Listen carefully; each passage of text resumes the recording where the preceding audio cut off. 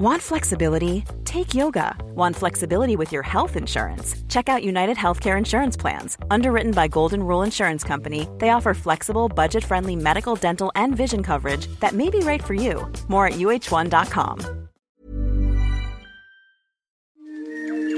He kōna ipurangi tēnei nā te reo irirangi o Aotearoa.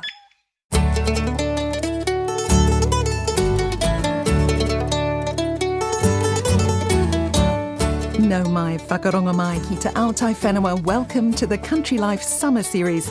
I'm Sally Round, taking you back to some of the farms and orchards we visited during the year. Today, Cosmo's with chooks on a cliff edge. I'm picking apples, and Leah meets a dairy farmer who hails from Japan. First to Te Waiwai free-range egg farm between Tuatapere and Riverton in Southland. Cosmo Kentish Barnes is there with Anna Penn and her 2IC Yvonne Nimmo. Do you want me to load? Yeah. What's happening right now, Yvonne? We're grading the eggs into sizes through the, what's it called, Anna? Candela. They're rolling over a light. Yep. That's a clever idea. Yeah. So I can see if there's any cracks, but also I can see them and feel them as well. Yes, and there's quite a variety of sizes. Yes. These girls have only been laying for about 2 weeks. And look at the size of that already in 2 weeks. Oh my gosh, that's huge. Now one's going through with a crack. You can see it there in the light. What happens to that? Smash. Smash in the bucket. I would ask you to do that again for sound effects, but obviously you don't want to waste any eggs.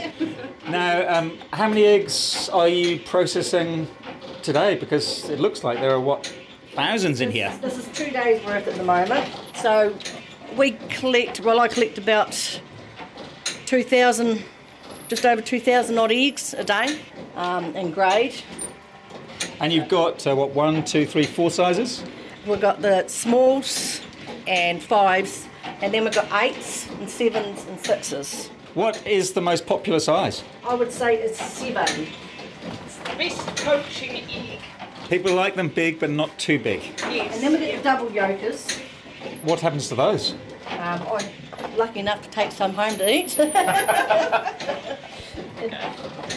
And Rob gives them as gifts to our clients. So he shares them around our clients in both retail, supermarket and the cafes. So everyone gets a turn at getting double yolkers. Anna, you are laying the eggs onto the conveyor belt that goes over the light testing machine. Yes. And this is your business. Yes, yep. Mine and Rob, my husband, we started Te Waiwai in December 2019 from scratch.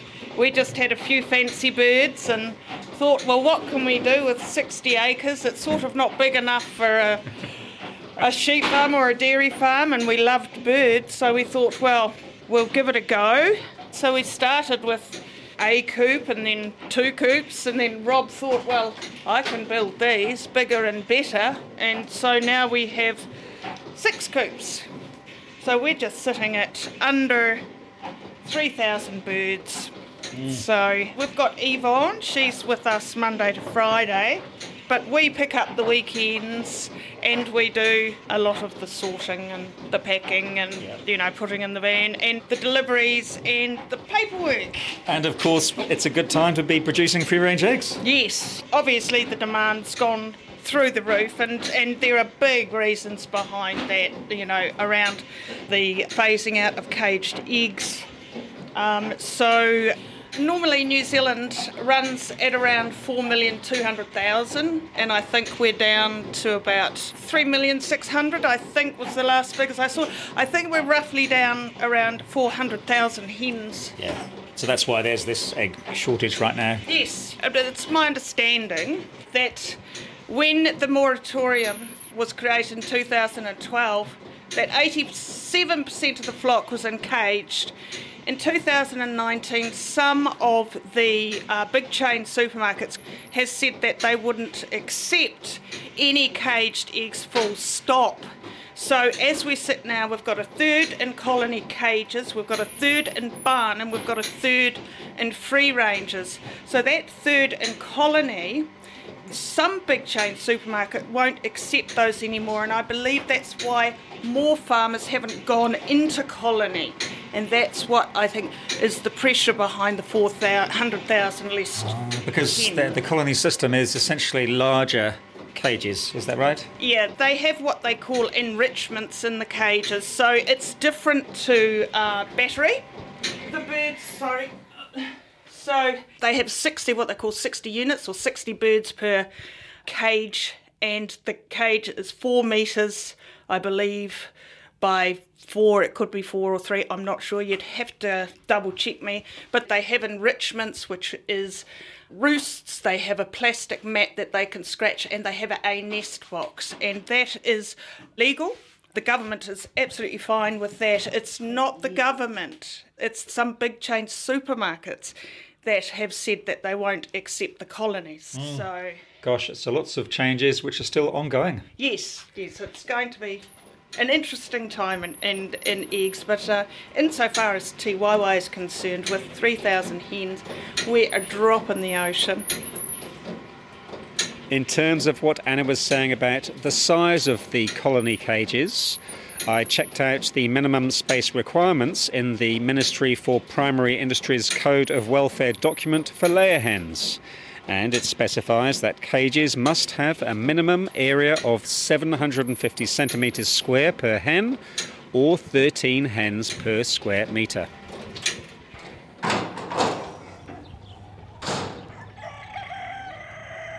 Now, behind the egg sorting shed is what Anna calls the home paddock.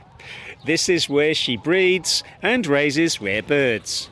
I've got a peahen there, so that's the female to the peacock. She's got little 3 babies over there. And very elegant. yes, they are, aren't they? This is the nursery we're about due to go through. Oh, now we should have got some food. This is where all the mums come to have all the wee babies. This is the Aracanas. Yep. So these are lovely. They're a South American bird. Vasco da Gama used them on the big exploring ships because they could withstand being submerged in the baskets on the bow of the ship, still lay eggs. They're just my little sideline. Everyone tends to, if you like birds, they have their particular bird that they like, and I like the Araucana. I like the eggs, and it's taken me a long time, but I think I've got teal eggs. Have you always had an interest in birds? Yes. I could show you a photo, and there's about 2 when I'm at my grandmother's farm, and I'm surrounded by birds and swans and Muscovy ducks and everything. So yes, always been a bird fancier. Never realised it would reach quite this peak. But yeah, no, I find them fascinating endlessly. Where did your grandparents have their farm? Down in Rangitata. I spent many summers down there. I was a Christchurch person as well. Oh, okay. And we left after the earthquakes. A path through some trees and flax bushes leads to a long and skinny block of land. This is where Anna and her husband Rob have established their free-range egg farm. The sea is right there, the ocean. Yes, I can actually take you down to the cliff. Yeah, let's do it. Shall we go down through Coop 1? Yep, come down.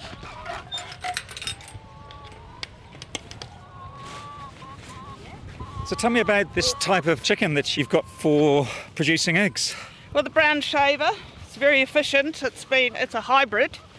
So most chickens, as any bird owner will know of hens will go broody at a drop of a hat, come summer, come spring, come heat. And so these birds, their broodiness has somehow been cut out. Yes. Down through the hybridation. I'm not even sure what you call it, but the brown shavers do not go broody as a rule. And so how many eggs do one of these chickens produce on average a day? One is what we go for at this size, and the rollover, if you like, is when we don't look at individual birds, obviously, there's too many. What we look at is the percentage of lay over the entire coop. So once a coop falls below a 70% lay, that's when we just roll out, and that's when they go to end of lay or last chance saloon, and that's when we sell them to the community. So when their ability to lay eggs goes down due to age, you'll sell them to people who want to have a couple of chickens in their backyard? Yes, and the girls are still laying eggs. They just won't be laying eggs 7 days a week. But having said that, sometimes they bounce back because there isn't the competition, or some chickens win chook lotto. They go to absolutely wonderful homes and they end up with, people stringing cabbages up for them to eat and feeding them fruit, and they're a wonderful pet, and a lot of Kiwis, older Kiwis, remember the backyard chicken. So we have a lot of repeat buyers, older people who just come back and they just absolutely love them and spoil them rotten. The chickens are all around us, pecking, scratching, searching for little goodies. Talking. They're talking. Yes, you are good talkers, aren't you? Yeah. And they look out over the cliff towards the sea. Yes, they're direct south, so I think we're about 2,000 nautical miles from the ice. We're about 35 nautical miles from Stewart Island. You can see out there. Oh, and Solander's gone and hidden itself. And you could see it this morning. But that's the western end of the Humpridge Track, Fiordland. Over there, the Princess Mountains, Tiwaiwai Bay. It's a mammal sanctuary. And we are here at the bottom of the island. Yes. This must be the southernmost egg farm in Aotearoa. Yes. And I tell you what, because we're here and we've got a little bit of adversity in the weather with the wind and stuff like that, I think the chickens create a great egg. I think a little bit of adversity makes the birds stronger and their products. They put merino at high altitude to get a finer micron, right? Yes. In the wool. Put a little bit of adversity in the environment. Not bad. Good, hardy chickens. Good, hardy chickens. Now we've walked through the coop, and this is the gate that heads out to the cliff.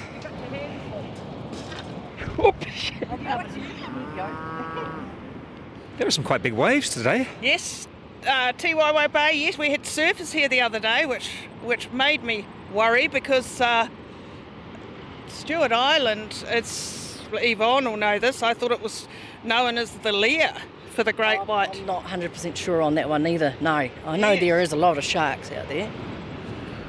What can you see? Solander Island. Solander. Oh, there's Solander. It's just coming into view, isn't it? Yeah. Sticking up Yes. like the end of a thumb. There's 3 islands there, but you can only see the there one. is. It must be good for the chickens to get this beautiful ocean air into their lungs. Yeah, it's just minerally enriched, everything about it. And when you're living next to a body of water like this, now, it might sound a wee bit airy-fairy, but you've got a molecular resonance. If you think about birds are 90% water, humans are 90% water, you're living next to a body of water that big. I think there's a resonance. And overall, it's a confluence of factors, environmental factors, that just make this work.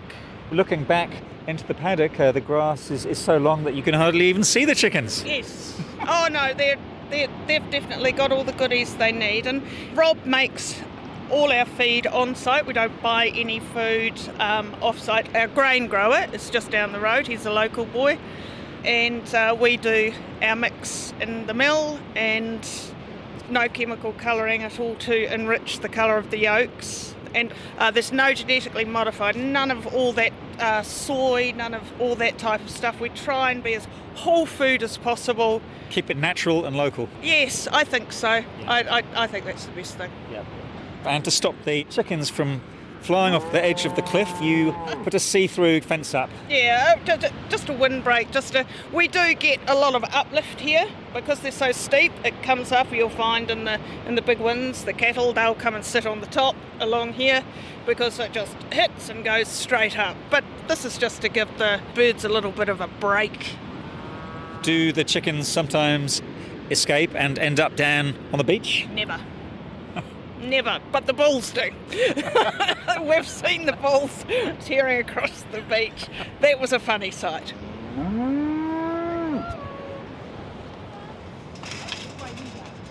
Right.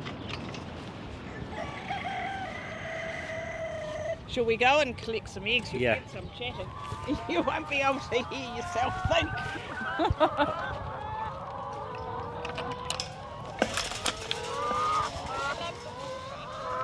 Tell me about this little vehicle here. This is the buggy. This is the buggy. This is Yvonne's little buggy. What do you do with this buggy? I go around and collect the eggs and put the eggs in the back, and then when I finish, I take them back in and unload them into the grading room. How many hours does that take? 2 hours a day. Yeah. So you just go from coop to coop? Yep. Yeah, we'll go and do collect in coop 5 now, and if you'll be able to see those girls.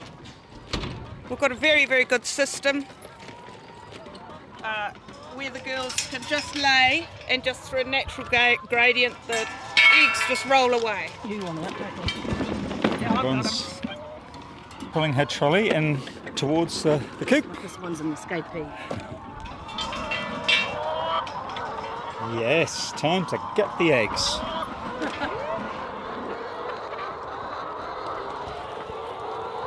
I am going to try and make my way through hundreds of inquisitive chickens so I can get to the inside of the coop. Sorry. Okay, here we are. And Yvonne and Anna are checking inside for any eggs that haven't rolled down onto the conveyor belt. So this coop isn't finished completely, we're getting there. They're warm, they're fed, they're sheltered, they're happy. Okay, it mightn't be completely finished, but we're getting there. Who is the one that gets wet and uncomfortable? The humans. The birds are fine. Right, Yvonne? Yes. Now we are in coop 5 and some of the chooks are in here taking a break. Yes. Others are going out the other end. Yes. And so they can just come and go. Yes, this is their little house. It's in an oval shape which acts as a sucker in the wind. It's not a flip, but a suck goes over the top and it pulls it down. Because the wind must get quite strong here. It gets fierce. Have a look at the trees. They're sideways. And this is where all the laying happens. Yes, so the eggs just roll away, goes down through this. And we can see some eggs down there. Yep, but I just checked to make sure none are caught. And there's a wee ledge in there, so it's just making sure that everything is loosened up. And the eggs just roll out here. Yep, they do. They just wind the handle and out they come. Everything is pretty basic. It's labour intensive. There's no mechanical, is what I mean to say. In the big operations, everything's mechanical. The feed's mechanical, the manure's taken out mechanically, the water's mechanical, the eggs are collected mechanically. It's just a massive... You think of a shed with 20,000, 30, 50,000 eggs. So, You're the opposite. yes, we're everything's just hands-on, and that's why the girls are just like they're around you all the time. You can just... Because we come in so many times a day, we're checking the water, we're checking the feed, we're checking the nest boxes to make sure that no one's, in trouble. Sometimes they get egg bound. Woohoo! You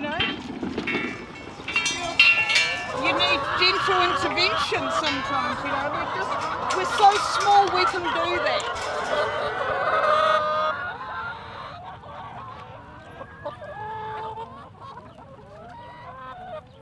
Are you enjoying this journey? Yes, and thoroughly. I think it's great. I think it's going to work. It is working. We could take double the orders, we just can't. But what we've got, who we've got, we're loyal to, and they seem to be very happy with the product. And I just think it's It's a great environment for birds. So with all Rob's skills and with your passion and fascination with birds, you're a great team. Yeah, we are. We work well together. He's the yin to my yang. He's the better and more intelligent half, with the building and stuff like that. And he does all the electrics and all the heavy loader work and stuff like that, And I'm just more a watcher and stuff like that. I just sit back, and I do actually run the regulations, I do the MPI regs. Such an important piece of the puzzle. Yes, that's it. And another trolley full of eggs to be graded. Yes, that's it. Well, tomorrow now. So that's it for today. We just take them back, or Yvonne takes them back to the shed. We empty them out, and then we sit down and we have a debrief and a vino, and we talk about things and any problems in the coop, maintenance and repair. What a great way to end the day. Oh, it's absolutely fantastic. It's all part of working for yourself, isn't it? It's just lovely. That's friendly, dear. Very friendly. They are friendly. They get a lot of human time. Yeah, which is good. Oh, a scared animal is full of adrenaline, cortisol. It'll turn itself off from its natural process because it's in flight or fight. Don't go under the pool. See, it's very primitive, Cosmo. There's nothing flesh about here. These girls won't get out of the road. All right, I'll follow you. Come on, lady. Anna Penn ending that story from Southland. This is Country Life on RNZ National 101 FM.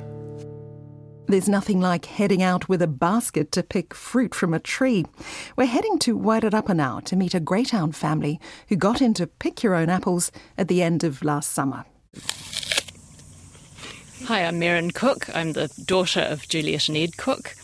I started out as a musician. I studied oboe at Victoria University and did postgrad in Germany. Then after I came back to New Zealand and had my daughter, I went to law school. So law is my second career. I currently work for the government, and I also play principal oboe with Orchestra Wellington. And I'm the self-appointed marketing manager of Molewood Orchard. The really exciting thing is that we've decided to open this year for Pick Your Own Apples, which is the first time we've ever done that. And it's actually quite unusual in Greytown these days. As far as we know, nobody else is opening for Pick Your Own. What's special about Pick Your Own? I think it's the whole immersive experience. I mean, as you can hear, you're surrounded by cicadas and birds, and you're in the middle of all these green trees. It's just so lush, and it smells really nice. It's the whole experience of picking warm fruit off the tree and being able to eat them straight away when they're still warm from the sun. It's just a really immersive sort of experience. Will people have free run of the place? That's pretty much the plan. We'll give them a map and we'll tell them which varieties are ripe so that they all come ripe at different times. We haven't started yet, so it's possible there'll be some fine-tuning as we go along, but the idea is that we just give them the map and say, off you go. What do you remember about picking your own fruit when you were a kid? I remember eating the strawberries. I think there used to be a policy that you could eat as much as you could, so that was pretty nice. But yeah, I mean, there were a whole bunch of berry orchards just along the road from where we lived, and so we often got sent off to go and pick some berries for dessert or for jam making. Yeah, it's a nostalgic thing, isn't it? People remember this as children. That's really not is. something that, well, there are places you can go now, but fewer and fewer. Exactly. Yeah, it was such an integral part of our childhood. But I was talking to a friend recently, and she said she'd never been in an orchard. And that really surprised me. But then when I thought about it, why would you go in an orchard now if you don't know someone who knows one and nobody's opening for Pick Your Own? You just never get that opportunity. Connecting with where your food comes from, I guess that will be a big part of it for people as well. Exactly. Yeah, there's a real pleasure in actually picking what you're eating. Now, I was surprised how nice this one is, actually. Oh, actually, it is. It's really good. I guess these are some of the ripest. It's vastly improved. sweeter than last week. Last week, yeah.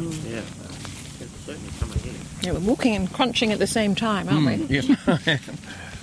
Now, these are the sun glow. They are very dark, and in fact, when they're ripe, they're almost black. They're, you see that one up there? Hello, I'm Ed Cook. I have been a lawyer, but retired now. I was also a part-time professional musician, playing violin, viola in what is now Orchestra Wellington. I've always made things, and of course I was one of the leading proponents of this apple orchard. And we are recording this after a horrific week. You must be feeling for your fellow orchardists. I certainly am doing that. Oh, the poor people. The devastation that's being shown is just horrendous. And you know the hard work that goes into having an orchard, running an orchard? Mm-hmm, yep, absolutely. Even though this is our first season running it ourselves, the Cooks helped plant the 10.5-hectare orchard with its 6,500 trees 3 decades ago. But they leased it out when things got too busy with their other jobs. They took it back nearly a year ago after COVID took its toll on the operator who was leasing it, and fruit was left to rot on the orchard floor. No pickers, no RSE workers, or very difficult to get them. Shipping was problematic, expensive. Chilled containers, almost impossible to get for a while. And so, decisions as to what we do. Do we carry on, or do we just, fold our tents and sell up and make money out of the place? So why didn't you do that? Seems like an easier option. Yes, well, I happen to have a view about soils and elite soils and what has happened in New Zealand. Yes. Tell me more. I wouldn't say I'm a ranting environmentalist, but I do hold a very firm belief that the elite soils should not be changed into housing. The council, I'm going to be a little bit sort of careful here what I say, they have actually passed a specific zoning on this orchard and this block for future urban development. But we have existing use rights under the RMA, so while we continue orcharding, they can't do anything further about it. And so I'm hoping that that's going to go on into the future. So we had to orchard, really. We have a large 24-metre wide curving roadway with irrigation ditch, footpath, cycle path, lawn, leading right to our boundary. And that is destined on the council plan, that roadway, to come straight through the middle of this orchard, right where we're standing here. Oh, so it's in preparation. It's actually going nowhere at the moment. We're holding it back. Going nowhere, we're holding it back. The road literally goes right up to the trees. It's the road to the trees at the moment. Wow, interesting. So what do we do? Sally, you tell us. We sell apples. We sell lots of apples.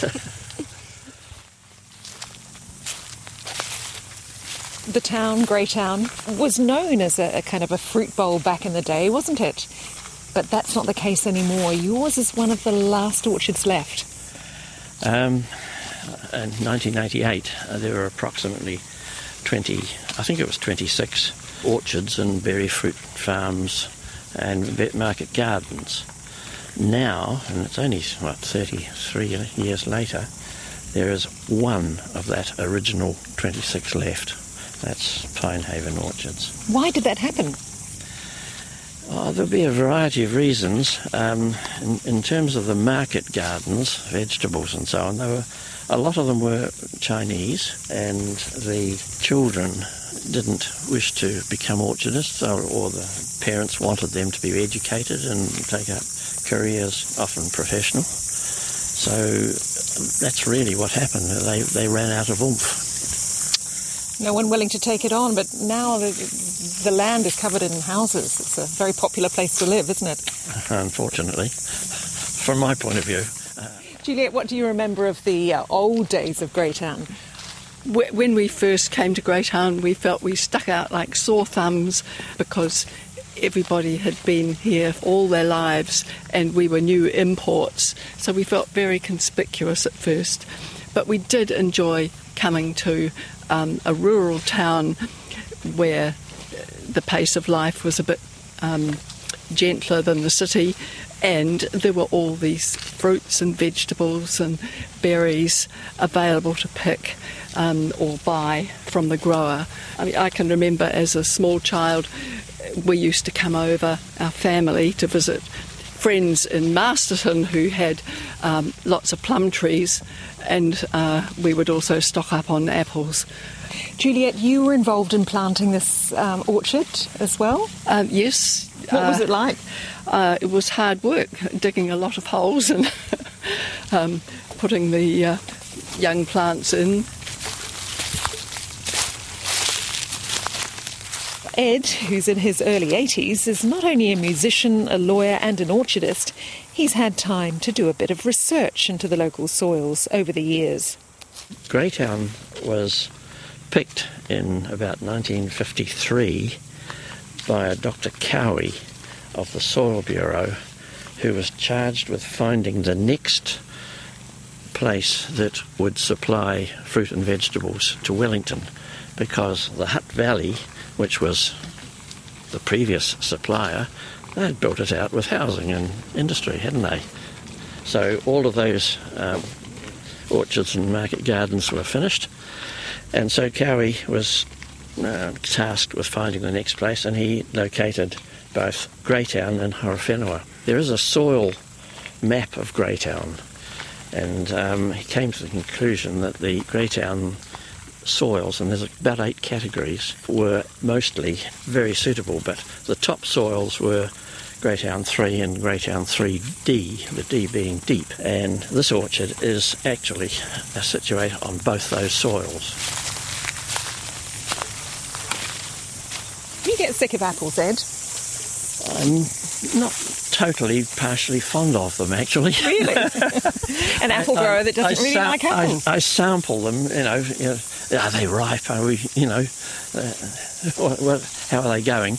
But I don't really like a lot of apples. You're not really a connoisseur of apples, then? No. Who is? Are you, Julia? I'm the biggest apple eater in the family, yes. Yeah. We have them stewed, and we have all sorts of ways, of course. That's Granny Smith's over there. So out of the orchard and into the shed, and here's Wendell. Wendell, you're getting prepared for the weekend? G'day, yes I am. Yep, just putting the finishing touches on this sign for the front gate, inviting people to come in and pick your own. Now you are basically in charge of the orchard, are you? Yeah, I mean, with Dad and with lots of assistance from people who know better. But yep, I share the blame. You're not an orchardist or a horticulturalist by training, though, are you? No, absolutely not. I do have memories of as being, as a teenager sitting around in the lounge, snipping off lengths of wire and threading them through plastic sheaths, and bending the ends to form kind of ties for the trees when they were small and being put in. That was the extent of it as a teenager, and then when I was at uni, I kind of mowed a bit.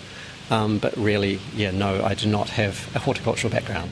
Has it been a steep learning curve, or is it sort of ingrained? It's been an insanely steep learning curve. I couldn't even remember how to drive a tractor, and had never sprayed. So I've had to get my head around new gear, things like fungal diseases, black spot and powdery mildew, chemicals, pruning. I'd never pruned, just day-to-day orchard work that I knew nothing about. And I've had lots of assistance from JR's Orchards and other people. What have been the biggest challenges so far in the season, especially for someone who is new to it? Yeah, I mean, the weather's been crazy. I think a lot of experienced orchardists have said to me this is one of the hardest years they've had, just in terms of how much rain we had over spring and summer. So sprays are constantly being washed off. You have to reapply them, and once you do get, like, say, black spot in on the tops, it washes down, and so just those kinds of challenges have been crazy. There's a whole lot more that should go on, but we don't have resources for instance, we probably only pruned about a quarter of what needed to be pruned last season. Your orchard listeners are going to be horrified. And the trees are immense, and so there's just a whole lot sort of that we haven't been able to get around to. We didn't thin this year, so some of the trees are top heavy and the apples will be smaller than, what would be ideal, I guess. There's lots and lots of work. We're just sort of doing what we can. So it's kind of a labour of love, really, almost, isn't it, for this whole family? Yeah, it has become that, and it's been really awesome seeing roping my brother and sister and my mum in to do the social media and to be working in the shop. That's really cool.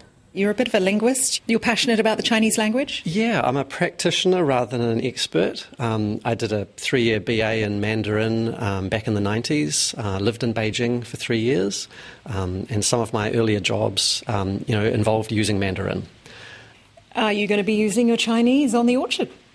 Well, I hope so. Yeah, I've just been hitting up my Chinese friends and contacts in the community to create a poster for the orchard in Mandarin, and I'll be sharing that out on WeChat. So it says at the top, Molewood Orchard, 苹果采摘季开始了. So Molewood Orchard apple picking season has begun. 我们为您提供完美的周末活动计划, which says, we've got wonderful plans for your weekend, i.e. picking apples at our place. And so, I hope to see lots of Chinese friends come out. This is a departure, really, from how the orchard's been operating in the past. It was leased and most of the apples were going for export. How do you think this is going to go, the pick your own? We don't know. It's a bit of an experiment. We are still providing apples to retailers, and I hope to also pick for juice. And on top of that, I guess our third income stream is going to be the pick your own. But, look, there's a far greater quantity of apples and pears than we can pick and sell ourselves. So, we are going to be reliant on the pick your own to kind of, tide us over. It's a lovely experience. It's actually, you can see, would people come and picnic in the rows and that sort of thing? That's what we're inviting them to do. Yeah. Or up. Yeah, we're just opening it up, basically. Or up the headland here, under the trees here. They'll need to watch their children. You wouldn't want to lose small children in here. It'd be a nightmare. It's like a maze, isn't it? Yeah, exactly.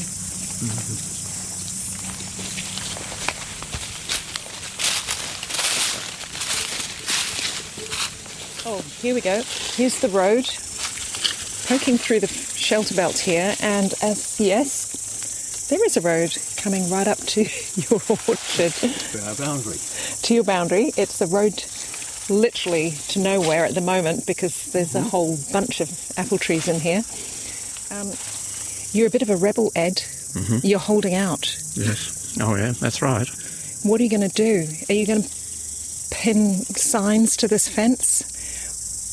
You're just going to hold out and not sell. Well, that's about all we can do, really, isn't it? If I'm going to be true to my principles. But I'm 81 in a couple of weeks, I have to say. And who knows?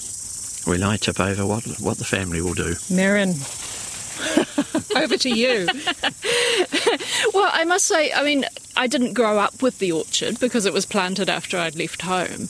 But just in the last few months when I've really got involved in helping Mum and Dad with it, I've become really, really fond of it. It's such a wonderful place, and it would just be terribly sad to see it cut up for houses. So I'm doing what I can to keep it going.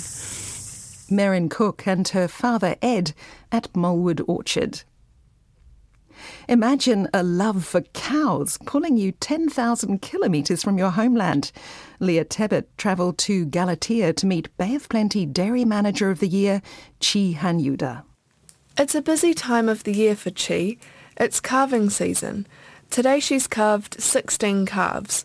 So after a mucky afternoon in the paddocks, we settled down for a trip down memory lane in front of a roasting fire. You were born in Japan, weren't you? So how long ago did you move to New Zealand? About 7 years ago. So I always wanted to be a dairy farmer growing up, but of course, looked at being a farmer over there in Japan, but I realized that it was hard to make a living out of farming. So I decided to look at overseas and just happened to end up in New Zealand, really.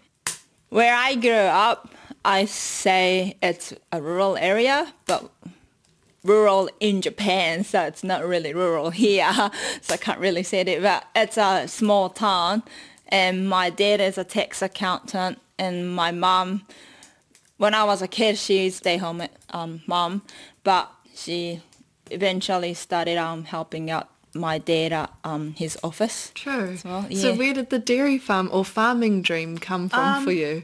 To be honest, I have no idea. I always liked animals to start with, but especially cows. And like even in Japan, the scale's way smaller over there than here.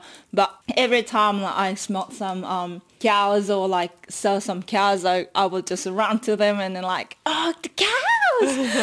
So like I have no idea where that came from. And then like when I first came here, I wanted to be a farmer, but I didn't know what kind of farmer I wanted to be. And I just happened to run into a dairy farmer and I got hooked, really. What is it about dairy farming that you enjoy?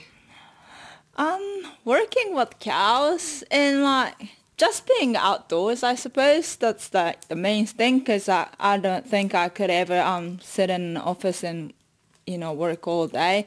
It's just not for me. What can you do? So where did you first land? What was the position that you first got when you arrived? So when I first came here, I went to Mass University in Palmy first to do some studying. And I met some people through some volunteer programs at uni.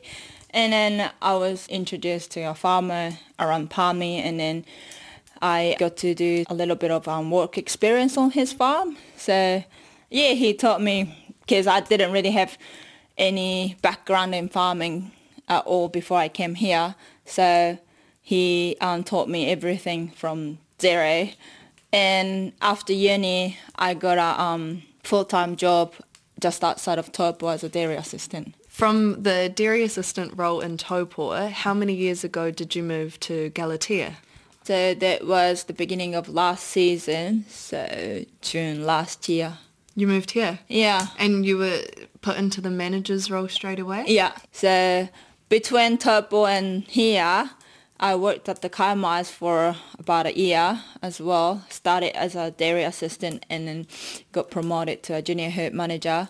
And then that role kind of led me to this manager role here. My gosh, so you've made like a big jump up in terms of not knowing anything and not yeah. Yeah, that's what people said to me. But to be honest, for me, it was always about looking for opportunities, because it's easy to get comfortable at one place, but it's harder to get new opportunities that way. I always wanted to look out for, different opportunities, different skill sets, different. I don't know, because every farm's different. So the more farms you go to, the more you learn, I suppose. To describe the farm that we're at today, what is it? How big is it? How many cows? So we've got about 400 cows.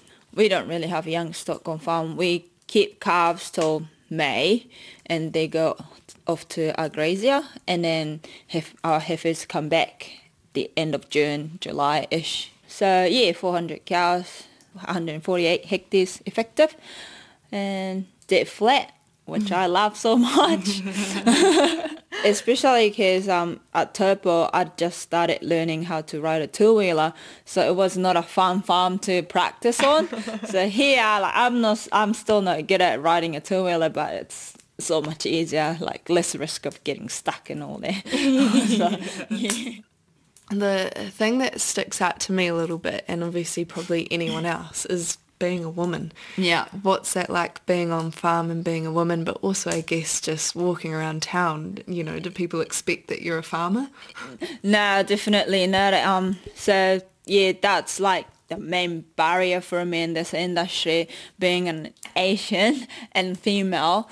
People don't really look at me and think, oh, she's a farmer. In the past, especially in the past, I found it really hard to even get to an interview when I was applying for jobs. I don't know if it was because of the nationality or the fact that I'm female. I don't know if that's that. Like I found it really hard, and even like when I first started on the farm at Turbo, I feel like I wasn't really taken seriously. There are some challenges, I suppose, but that's for everyone. It's just different types of challenges for different people, I suppose. But I guess because you have a daughter, you must feel quite proud showing that, you know, you can do anything. Yeah, definitely. So she's been my motivation ever since she came along, really. Like, here I am living by myself most of the time. It can get tough, but my partner and I talked when he got a job in Tauranga, because when we first moved here, he had a job in Whakatane. So when that happened, we talked about it and then decided that staying on this farm now would be the best option for us in the long run, because we're not going to live apart forever, obviously, but at least for now this will be the first step for me to like climb up the ladder in the industry and then get more opportunities in the future. So what are those opportunities that you're looking for?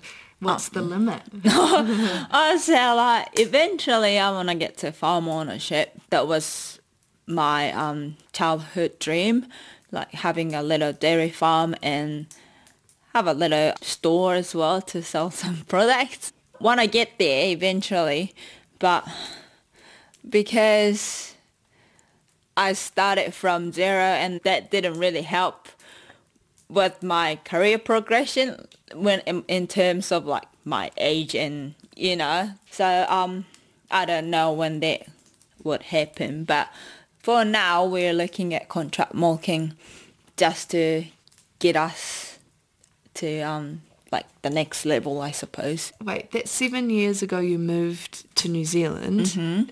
Yeah. You've done a lot, achieved a lot. Do you look back on it and think, how the heck did I get here? Yeah, because I still keep in touch with that farmer.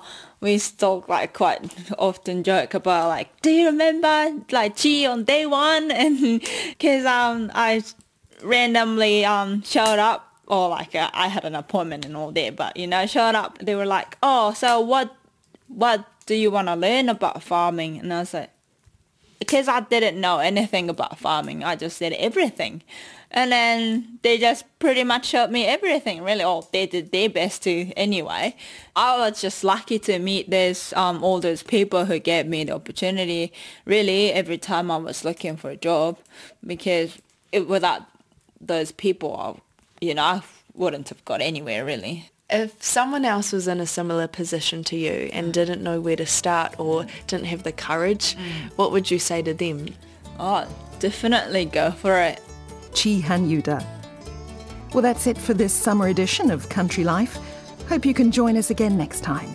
From me, Sally Round, and the rest of the Country Life team, hei kona.